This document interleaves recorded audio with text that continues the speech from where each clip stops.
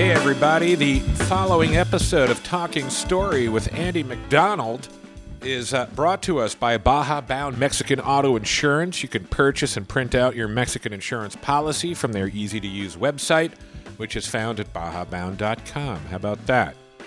They have temporary long-term auto policies available. They've been around since 1994. Super easy, used by many, including pro surfer Josh Kerr. My doggy here is whining. What's up, Bailey? Why are you whining and giving me those eyes? She's trying to eat a piece of paper that has notes on it. Yes. Why do you want this paper? No, there's nothing here. In any event, do want to thank Jake Nager and the Moment of Truth for providing our background music that you hear right now. Definitely look for Jake Nager and the Moment of Truth where music is streamed. Do want to thank Zone In, Aim Higher, Feel Better Zone In, full spectrum hemp extract with CBD to relieve, revitalize, and refocus. Something I need a lot of help with. All those areas. And the product, trusted by professional athletes. In fact, it was founded by former NFL great Lofa Tatupu. What a dude. Love his smile, by the way. It's probably because of his product. CBD is used by elite athletes at the highest level of professional sports, and every product in the line Zone In is overseen by scientific advisory boards, MDs, PhDs, CBD experts. They're not messing around, made with care here in the U.S., and you can get the product and learn more at zoneincbd.com. Andy Macdonald, Andy Mac. I've been following Andy's career forever and a day, and he's the greatest guy. We're so lucky to have Andy and his family here in San Diego. He's got his event, which is called Grind for Life. I'm sorry, that's the nonprofit. It's Clash at Clairemont. The Clash! Oh, I love the Clash at Clairemont, which features Black Flag this year. It's ridiculous. And that event, by the way, is happening next month, or maybe by the time you're downloading it, this month, September 21st, over at Clairemont Skate Park, that facility over there. We'll have information in the blog, but you'll hear about the event here in a few. It's such an incredible time, and just like sitting down with Andy Macdonald and reconnecting. And it's been so long, I didn't realize you had 3 kids. I think we stopped being friends at 1 kid. We never stopped being friends. We never stopped. Life happens. Exactly. Life happens. I'm just kidding. What happened to old what's-his-name? I'll never forget old what's-his-name. What's his name? Oh, yeah. You still talk to my old radio friend Clint? Remember Clint? Yeah. You guys were, that's why I was like, 91X, you guys were like, stronghold for a long time. Yep. And Clint's still in radio too, right? Yeah, he works over at a classic rock station. He's got his kids as well. You know, life happens, right? It happens. Yeah. It's such a trip how that happened. Well, I'm so glad you're still in town, and I've been watching you from afar. And I'll say something, Andy. Now that we're old men, or at least I'm an old man, you're still crushing. And I'm still riding that useless wooden toy, which happens to be the fountain of youth. Exactly, and it's also the fountain of your existence, too. Skateboarding, man. Who would have known? But I'll say, man, as far as the culture is concerned, I've always been so enamored by you because to me, you're just, and don't please take this, you're just such a regular, nice guy. And Which doesn't fit well with the pro skateboarder mold, right? Well, a lot of people do have their own style, edge, and attitude, and that's nothing that I've ever gotten off of you. Yeah. And what do you attribute that to? I'm genuinely curious. I mean, it's like you're like the Tom Cruise of skateboarders before Tom Cruise got weird. Right. But you're just such a likable dude. And what is it really that you didn't feel like you had to go down that edgy road? No, that's why I started skateboarding. You know, like I did all the team sports when I was a kid in high school and whatever. And you know, there was a lot of pressure to fit into this mold of like being on the soccer team or on the football team or whatever. And in skateboarding, it was like, as long as you got a skateboard, you know, you're accepted by all, you know, like we come from all walks and all socioeconomic backgrounds and just like, oh, you skateboard? Cool. You're down. Let's go skate, you know? And that's what skateboarding was to me from the get-go. And then I learned the hard way that, you know, just like anything else, there's like, even in the most radical of groups, there's like, you see hard times when you stray from the norm. But I mean, I learned early on that like, this is what skateboarding is to me is I get to be whoever the heck I want to be. my whole career, people are like, wait, you're a pro skateboarder and you don't have tattoos? Exactly. And you don't drink and you don't party? And I'm just like, and you're wearing a helmet. Yeah. You're responsibly wearing a helmet every time you're doing something. Years ago, I had an article in Sports Illustrated, and it was called Mother Approved. Mother approved. Because the guy interviewing me like, you're a pro skateboarder. I just thought you'd be gnarlier. I'm like, yeah, well, he's like, I just picture like this big glass of milk.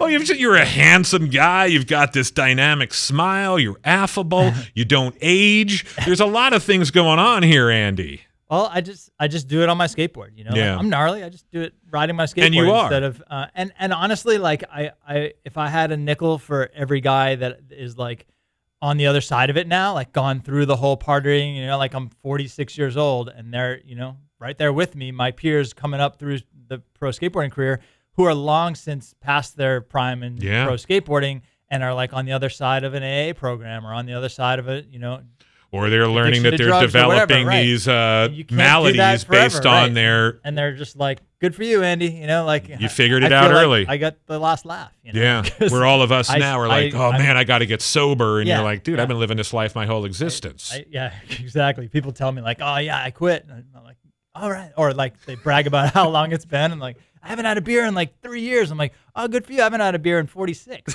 That's amazing, man. I give them a hard time. Like, I'm quitting smoking. I'm like, quitter. Give them a hard time. Like, now tell me this though, okay? During those formative years and you're coming up, did you feel like an outcast because you were the skater you bring home the mom? No, definitely. There was like definitely it would have been easier in my skateboarding career at times to just like go ahead and grab a beer or like get the tattoo and wear black and just like, but it wouldn't have come across genuine because that's not who I am. Right. I'm just like, I don't wear black t-shirts because they're hot. Yeah. Did people make fun of you though? Like, because of who you were? No, like the yellow helmet thing is like, it came from favorite skater in the 80s was Chris Miller, who wore a yellow helmet. I remember Chris. 80s, okay. So he was one of my favorite skaters. I looked up to him. He wore a yellow helmet. And years later, I was riding for ProTech, and they were like, hey, everyone's getting a signature color helmet. What color you want? And black was taken right away. White was taken right away. I was like, yellow? Anybody have yellow? Yeah. So that just like stuck. And for like, the rest of my career, since like 1999, I think that first ProTech helmet came out, and that was it. Like I got new helmet sponsors, and we'd try and change my helmet color. And my fans would be bummed. Like, I don't know, it's you. Like, that's funny. And people would just ask, I'd be like, I wear a yellow helmet so my mom can tell it's me on TV. Which makes sense. But were your peers though, I would imagine, thought it was dorky or not friggin' cool? Absolutely. Not like I'm the clown that wears bright colors. And damn, man. Absolutely. To this day, I get you still get it about it. But and did it? Okay, now I would imagine. If I let it bother me, you wouldn't be where you are. If anything, it makes me like want to do it more. Yeah, it's fascinating. If anything, like if people have a hard time with me wearing a helmet, like, oh yeah, I'm safe. because I'm 46 years old. I'm still riding my skateboard because I hit my head a lot. Make fun of me about being safe. Like my son, I've got like, we were just talking before we popped on here. We both have 13-year-olds, and my son, he started scooting. He was riding a scooter around and going to Clairemont where your event's happening. We'll talk about it. I remember, because I do know what it's like out there. I remember going, oh gosh, this is like his version of a yellow helmet. He's going to Clairemont on a scooter. And I was so nervous as a parent because I know that, there's hate towards scooter riders at skate parks and all of that. But then you realize it's just kind of the way it is. And he's got to fend for himself, right? And at that park, like at Clairemont, there's no rules for, it's like you can ride a wheelbarrow if you want. Truth.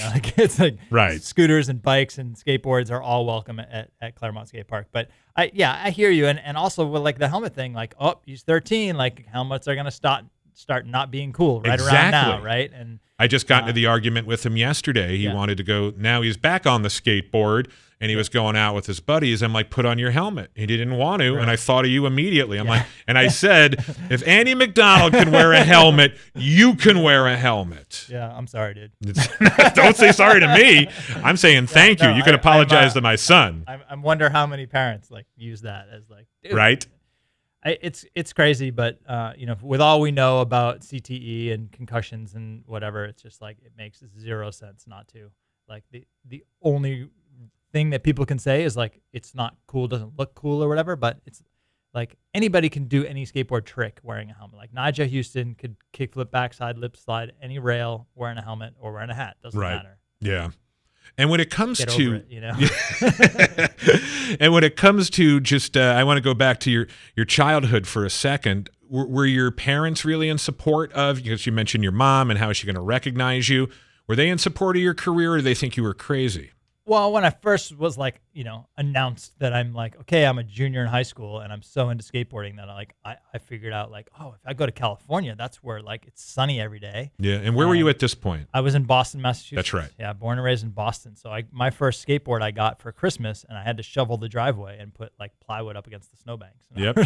I remember those days. It was, and then, I'd look in the magazines and be like, wow, look at these guys. It's sunny every day and they get paid to skate. They're professional skateboarders. I had no idea that you could actually make a living or whatever. I just I want to go to California so I can skateboard every day. And you're a teenager at this time, I'm dreaming like of California. And I tell my mom and dad, like, I'm not going to go to college right away. I'm going to go to Southern California and try and have at it at this pro skateboarding thing. And they were, of course, like, any parent would be like, that's 1 in a million. Like, you need to have a backup plan, blah, blah, blah. Like, they were supportive in as much as like, my dad used to drive me to skate competitions and, took us on a tour down the East Coast skating all the different ramps and stuff. But now you say us, you and your siblings or my your brother, friends? I had an older brother. And he was into skating too? I did, yeah. Okay. Yeah. He never did it like competitively, but.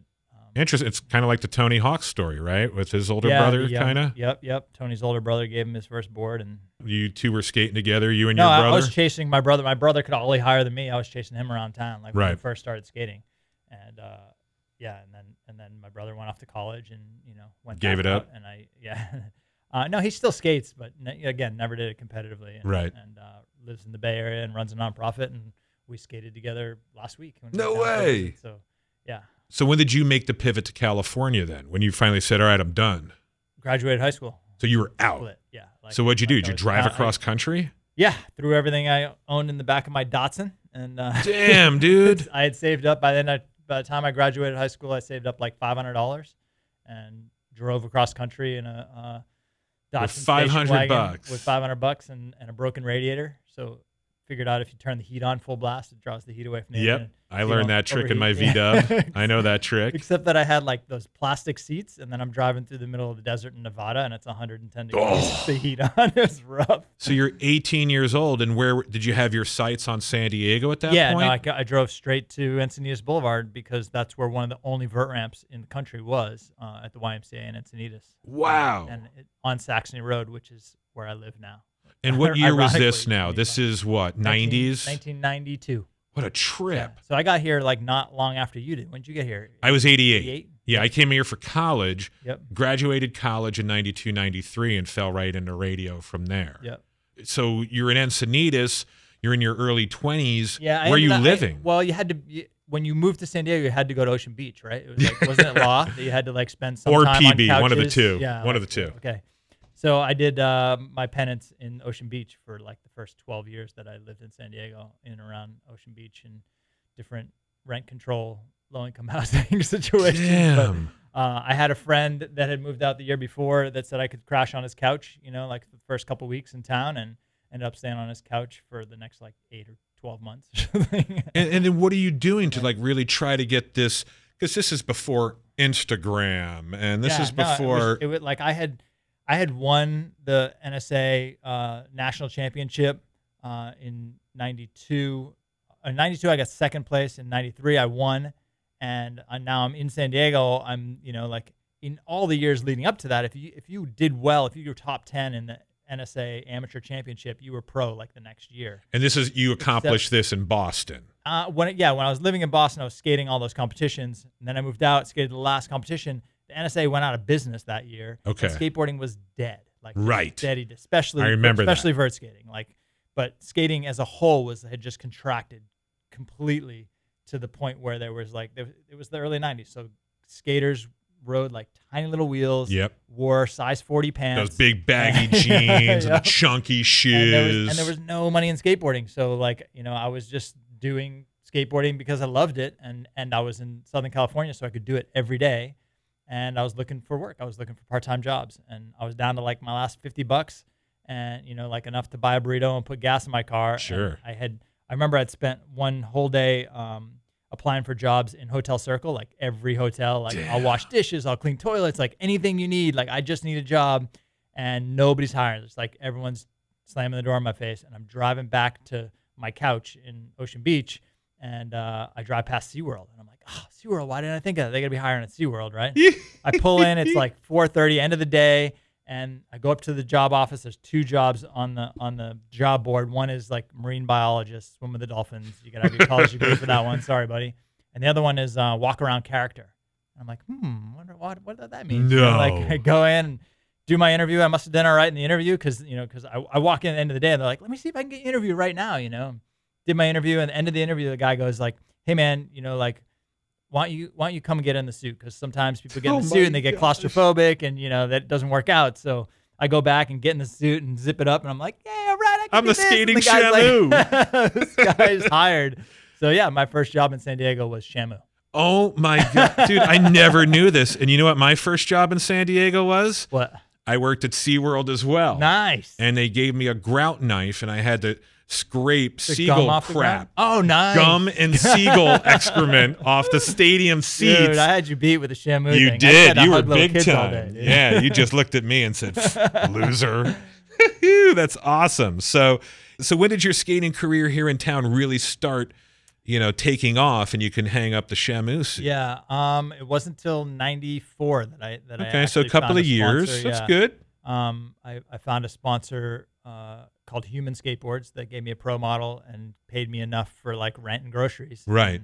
And that was it. Like I could quit all my part-time jobs and just focus on skateboarding and go on the pro tour, which at the time was like 4 contests a year. Okay. And if I did well enough in one contest, I had enough money to pay to get to the next contest. Basically. So. And how much would contests at that time pay you? If you won a pro contest, it was like $3,000. That's it? Like it was the pro. Whoa. So I would make sure that I would. I'm thinking you can make it work for like 6 months. Yeah, $3,000, no, you'll burn through that in a couple of months. Yeah, it was literally like contest to contest. So like you'd go to a contest, and it kind of, because of that experience, it kind of created my competition style. Like I became known as like Mr. Consistent was my nickname. You were always so smooth. Because so smooth. I knew I could skate well enough to make the qualifiers, like make the cut. And then I would be in the finals, and instead of just like going for broke and getting 10th place and winning $100, I would like skate well enough that I knew I could get, 4th or 5th place and make enough money, because if you get 4th or 5th, you're making, $800,000 or something. Smart, man. And so like in baseball terms, you were just like knocking singles. Just super conservative skating. Like I know I can make this run. I'm going to make that run. If I make that run, I'll try and up it. I'll do, try and do better. And I started the place on the podium or whatever. But really, it was like, I need to make enough money that I can buy a plane ticket to the next contest and share a hotel with 3 guys. So, holy shit. That's how I made pro skateboarding work. And then the year after that, the X Games started in 1995.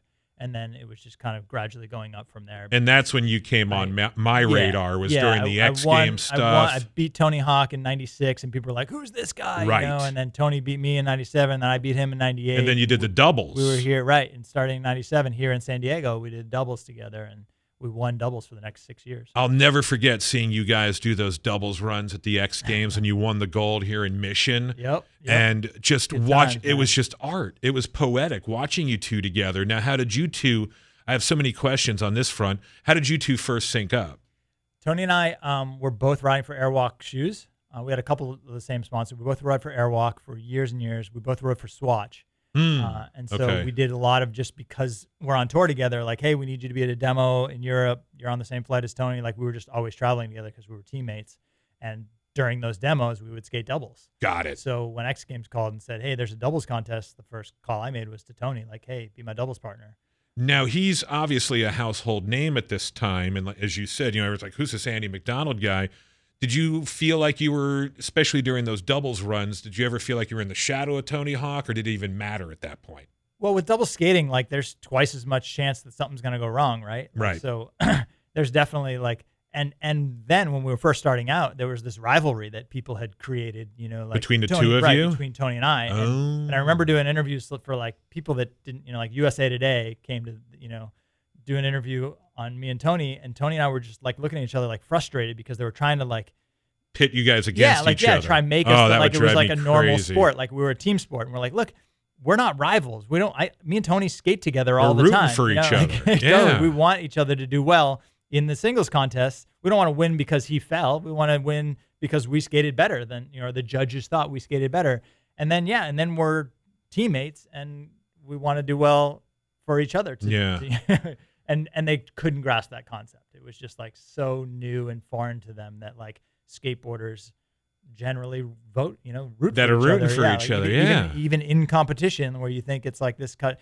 And at the time, I remember like winning the X Games, like you won $5,000. Oh my god, dude, that's nuts. God. Yeah, it was more money than I'd ever. I was just like, let's go, we're buying everybody dinner. That's incredible. And for people who don't know, myself included, what did sponsorship deals look like at this time too?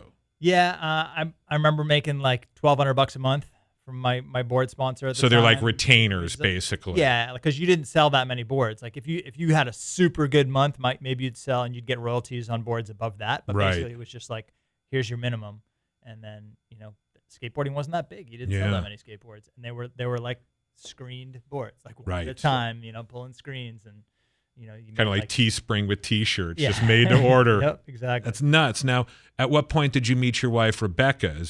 She was from San Diego, right? Yeah, it's funny. It's all like in that 1998. Like I vividly remember that year and that contest down at Mission Bay because I bought my first house on Saratoga in Point Loma in Ocean Beach. And I put a fire pole in first thing. Oh my gosh, I remember that. Put a trampoline in the back and the fire pole. What was the reason for the fire pole? I just always wanted a fire pole. I was like, I want to live in a place that has a fire pole. And I remember like bringing my realtor was like, okay, we'll go look at places. And the first house she pulled up to was like a single story house. You're like, nope. I didn't even get out of the car. She's like, no, just come look at it. I was like, no, I need at least a 2-story house because I'm putting a fire pole. She's like, awesome. Wow, you're serious. Like, that's punk rock. So, yeah, Rebecca, my wife, is from born and raised Solana Beach, and then moved to Boston, and we met in Boston. Her junior year of high school, I was a senior, and we dated a bit in Boston. No and then way. Just like became friends, and I moved to San Diego, and she stayed in Boston and went to UMass, and just stayed friends, and then like kind of rekindled our relationship that year in '98 at Woodward Skate Camp because every summer I would go back to Pennsylvania and work at skate camp. And she called me like, "Hey, I need a summer job," and I was like, "Well, I can hook it up at Woodward."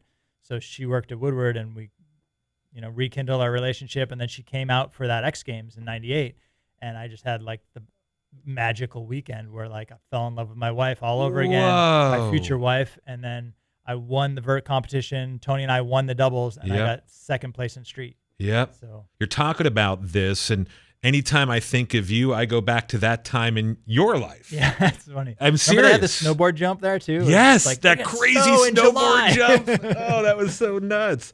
And again, this also is attributed to your character too, Andy. Like we all know in this business, my business, whatever, it's there's a lot of times these relationships don't work when you've got a husband that's traveling as much as you do, the ups and downs. There was certainly years careers. There where I didn't think it was gonna. It was rough. Been there myself. I used to travel like 9-10 months out of the year, home for a day, do laundry, back out on the road. Like it was crazy. And then I would imagine financially too, you have good years and bad years, right? Yeah, so you get accustomed. Job stability. Yeah, you get accustomed to live in a certain way, and then you have to make adjustments.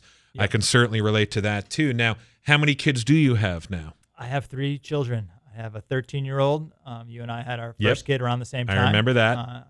He was born in 06, and then I have a 9-year-old that just started 4th grade today. Okay. And then I have a 3-year-old. So a boy and 2 girls. Dang, we're on the same path. I've got 2. I've got a 13-year-old who is starting 8th grade this week. Nice. And then I've got a 10-year-old who's starting 5th grade. Nice. So what's it like for the kids having a professional skateboarder as a dad? They could care less. They could, yeah. Same awesome. With the radio really? bit. It's the greatest, isn't it? The best. Because you tell people, like, even when my boy Hayden was a little kid, oh, you got a boy, is he gonna skate? And I'm like, I don't know. I used to joke, like, I don't know, he'll probably play piano or something. Like, something I know nothing about. Sure enough, he's 13 years old. He's been playing piano since 3rd grade. Yes. Oh, that's tremendous. Loves playing piano, and I can't hold it. And does he have any interest in skating or very little? In fact, he's like thinks it's dangerous. He's like, Dad, like I'll come home and be like, look what I did today. Like, look at this new trick I learned. He's like, that looks dangerous. Why would you do that? Like, you could get hurt. Like, he's complete opposite personality. That's really funny. He can skateboard. Like, he knows how to ride. Like, I had him riding on his belly when he was a baby. Sure. Before he could even stand, he could skateboard. So he can do it. Yep. But he's not like, let's go to the skate park, Dad. Yeah, my version of that is I love the beach. It's my safe place. I love to surf. I love to hang out at the beach. And I asked my 13-year-old, this is no joke, Nico, what do you want to do? Anything but the beach. That's his response. I don't want to get sand in my toes. Anything but the beach. And then, this is funny, too. I told this story on the radio. We took my kids to a brewery the other day. We were down in OB, your old haunt. Yep. And went to a brewery in there, and there were a couple of drunk girls in OB, shocking. And they started kind of shaming my family in front of us. They were like, oh, a family at a brewery? Like, lovely. You're sitting next to us? And I'm just like, I just didn't want to have it. So I'm like getting them. I get up and I'm like, all right, let's leave. And as we're leaving, the girl says it again. Who takes their family to a brewery? And rather than my kid having my back, he's like, yeah, Dad. Rough, man, Seriously, right? Dad. Rough. I'm like, you're supposed to have my back, kid. So let's talk the Clash and what you're doing at Clairemont. You've been doing this, man, for how long now? This will be our 12th year with the Clash at Clairemont. It's our annual charity fundraiser event. It raises money for both the Clairemont Mission Valley YMCA in Clairemont and an organization called Grind for Life, which is run by a 2-time cancer survivor named Mike Rogers, who's a pro skateboarder who rides all the Masters series, and super inspirational story. He had this crazy cranial lift surgery, and they took muscles out of his stomach and rebuilt his face, and they removed his eye, and just like, how long ago did that? That was years ago? That was 11 years ago. Okay. He's been cancer free now, and it's they amazing. told him, like, you may never walk again. Like, other people that had this surgery died. Like, he pulled it. He's skateboarding. It's amazing. So we raise money for specifically getting people to their cancer treatments through Grind for Life, and basically it's I used to be on the board of directors at the Mission Valley Y, and I designed that skate park back in 2003. And then, awesome. In 2006, X Games was getting rid of their vert ramp, and the YMCA needed a new vert ramp. And you arranged that? I begged them to have the vert ramp shipped down from LA, and got one of my sponsors to pony up to have the trucking, put it on a truck and bring it down. And the title sponsor to put it back up was PacSun, and they put the vert ramp back up, and so it's the PacSun vert ramp at the Clairemont Y, and they're like, we want to do a demo and like have it like a grand reopening of the park, and have all the guys that skated and rode BMX on this ramp at the X Games out for a demo. And I was like, well, that's an expensive demo, like these guys all get paid appearance fees and whatever, but I'll tell you what, let's make it a benefit for Grind for Life, since all these guys are down for Grind for Life. Grind for Life is like the live strong of skateboarding. Right. Like in the action sports community, everyone knows Grind for Life. There's like Grind for Life wheels, and part of the proceeds go to the charity, and there's Grind for Life shoes. Vans does a Grind for Life shoe. It's awesome. So all the skaters and the BMXers are down. So I was like, let's do a charity, and we'll raise money for the Y and for Grind for Life. And it was a hit, and we've been doing it every year since. Yeah, well, I loved it so much, as we obviously spent a lot of time talking about the 98 X Games. To me, it's like going back in time. I'm seeing all my favorites, yourself and all your homies, doing all the stuff I watched at the X Games back in the late 90s. It's definitely like, because the majority of guys live here in North County and in San Diego County, especially on the vert side of things, there's like there's an autograph session every year, and it's like there's never a better autograph session. Oh, I agree. You're just like, from Matt Hoffman, all your heroes, Steve Caballero to Tony Hawk, to like everybody, everybody that you grew up with skating, and then all the new guys, and So we start the day with a big vert jam session. There's a live band that plays while we skate vert, and then we do skater cross. The only skater cross track in the country is at the Mission Valley Skate Park, and we do basically, if you've never heard of it, it's BMX racing on skateboards. So damn. Head-to-head racing. So nuts. Straight out the gates, like border cross snowboarding, just like that. First jump's 27 foot, next one's 19 foot, hit the berm, like head-to-head. I've never seen that over racing. there. It's super great. So who's participating this year? Obviously yourself. And myself and Tony Hawk and Bucky Lassick and the crew will be up on the vert ramp. Yeah. And then we'll get into the some of the best racers are like Trey Wood and Tom Shar, Beaver Fleming, Jeremy Green does backflips over the jumps every time. So they'll be racing. Oh, I can't wait. And then this year, and then we always have a band play on the deck of the bowl while we finish the day with a bowl jam. So cool. And do like tricks for cash or whatever. And this year, Black Flag is playing. So. How did you pull that? Black Flag is playing in San Diego. I mean, when's the last time they played here? First of all, yeah, and this will be their only stop on their tour. Their only San Diego stop is at the Clash of Clairemont, and it's $10. So $10 to see Black Flag. Come see Black Flag. The lead singer of Black Flag is Mike Valley, and he's a pro skateboarder. I was teammates. Mike V got me on Powell, and back like around the time we're talking about. Yep. 1997, I got on Powell and had my first pro board in that 98 X Games, and it was because of Mike V. That's so incredible. Mike V's singing for Black Flag, so we'll finish the day with Black Flag, like an hour and a half long Black Flag set, and we'll be skating the bowl, and then there's an after party at Black Plague up in Brewing. County. Yeah, love that. Jordan's place, right? Yep, Jordan Hoffer. Yep. I love that spot. Yep. Now, if people want to get tickets or take part, what's the best way, Andy? You can get tickets at the door. Okay. It's $10 donation. We're not gonna sell out until we have like 5,000 people there, and we usually have like 2,000 or 3,000 people there. So show up. The more it's the merrier. really just show up. Show up. $10 minimum donation at the door. You can go to the park and get like VIP experience tickets. I think they're like $250, and that lets you like for sure meet some of the pros. They let you up on the deck during the vert demo. No way. And that's obviously going to Grind VIP, for Life right off the whole bit. All that. Now tell me, now that we're on the second phase of your career right now in this later stage of life, what is next for you, and where do you see things going, Andy? I am just curious. So next for me turns out to be working with a really new, cool company that I was introduced to at the X Games when they weren't even really a company yet. Boosted Skateboards.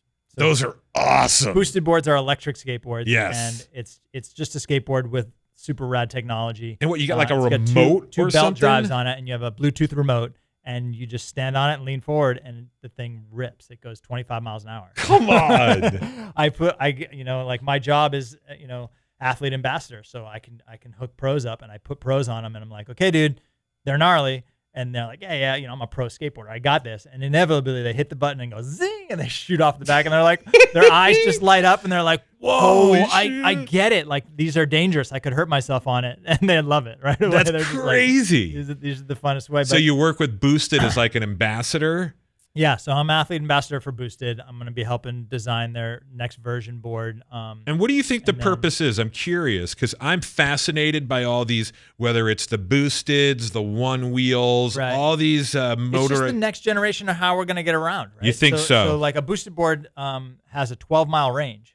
So like guys in my neighborhood see me rolling around. They're like, man, I only live 4 miles from work. Like, why sit in traffic? Right. When you can just like get on a Boosted board and zip past traffic, and it's way more fun. Yeah. Like I drive way less just because it's so fun to get from point A to point B from my house. And it's like, oh, we're out of milk. Like any excuse to leave the house and go ride from a Boosted board. That's how I would be. Yeah. I'll get it. Like, what do we need at the store? I'll go, Get any heat though for people like, push, man, don't be. I mean, how can you call Andy Macdonald lazy? When I started working for Boosted, I thought there was going to be a lot more of the haters than there is. And even the haters, like once they get on it, they go, oh, I get it. Like, yeah. I used to be a hater, and now I'm not because they're just so fun. Oh, I've never been on one. I'd love to be on one. You can't put a cool on fun. It's like, this thing is fun. I don't care how it looks. The thing's fun. So, yep. I've talked to pro skaters that are literally, they're heavy, like 16 pounds, right? Because they have the motor and the battery on it and everything. And the uncool way to carry a skateboard is like by the front truck. It's called mall grab or whatever. Okay. And I've talked to pro skaters that are like, so I'm out with my Boosted board on an electric skateboard. I'm a pro skateboarder, and I'm carrying it mall grab, and I'm like in public, and I don't even care because they're so fun. Oh, that's great. Yeah. And then what about the skating career itself? I mean, physically, how long can you do this for? We're still figuring that out. Yeah, right? Because you're setting the bar, and your friends are. Tony Hawk's got 5 years on me. Steve Caballero's got 10 years on me, and they're still getting paid to ride their skateboards and riding the Masters events and doing demos. And, that's my inspiration. I definitely feel like with a boosted board, I should be able to ride until I'm like 70 because I don't even have to pump. Well, I hope you are riding to your 70. That's all I want to say, Andy. You're a great dude, and we certainly support your event and encourage everybody to head on out to Clairemont for the Clash. Thank you, sir.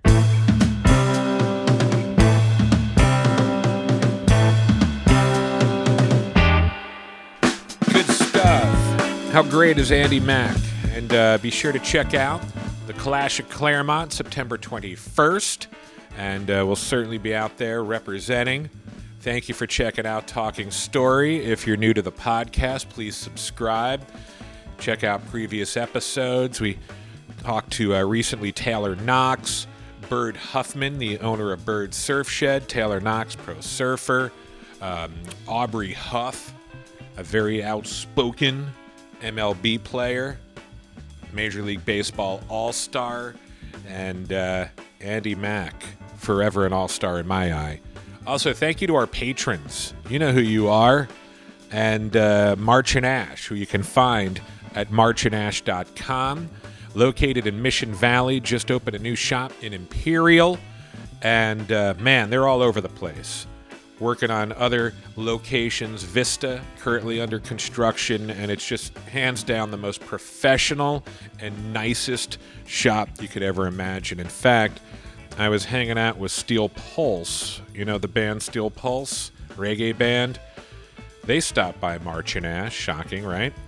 And here's what my friend David said. He said, dude, that's the nicest dispensary I've ever seen. With some heart emojis and then the word Irie. So there you have it. CBD products down there, everything you need. You know the trip. I don't need to tell you. Otherwise, take care of yourself, please, and I'll see you next time around, okay? Thank you.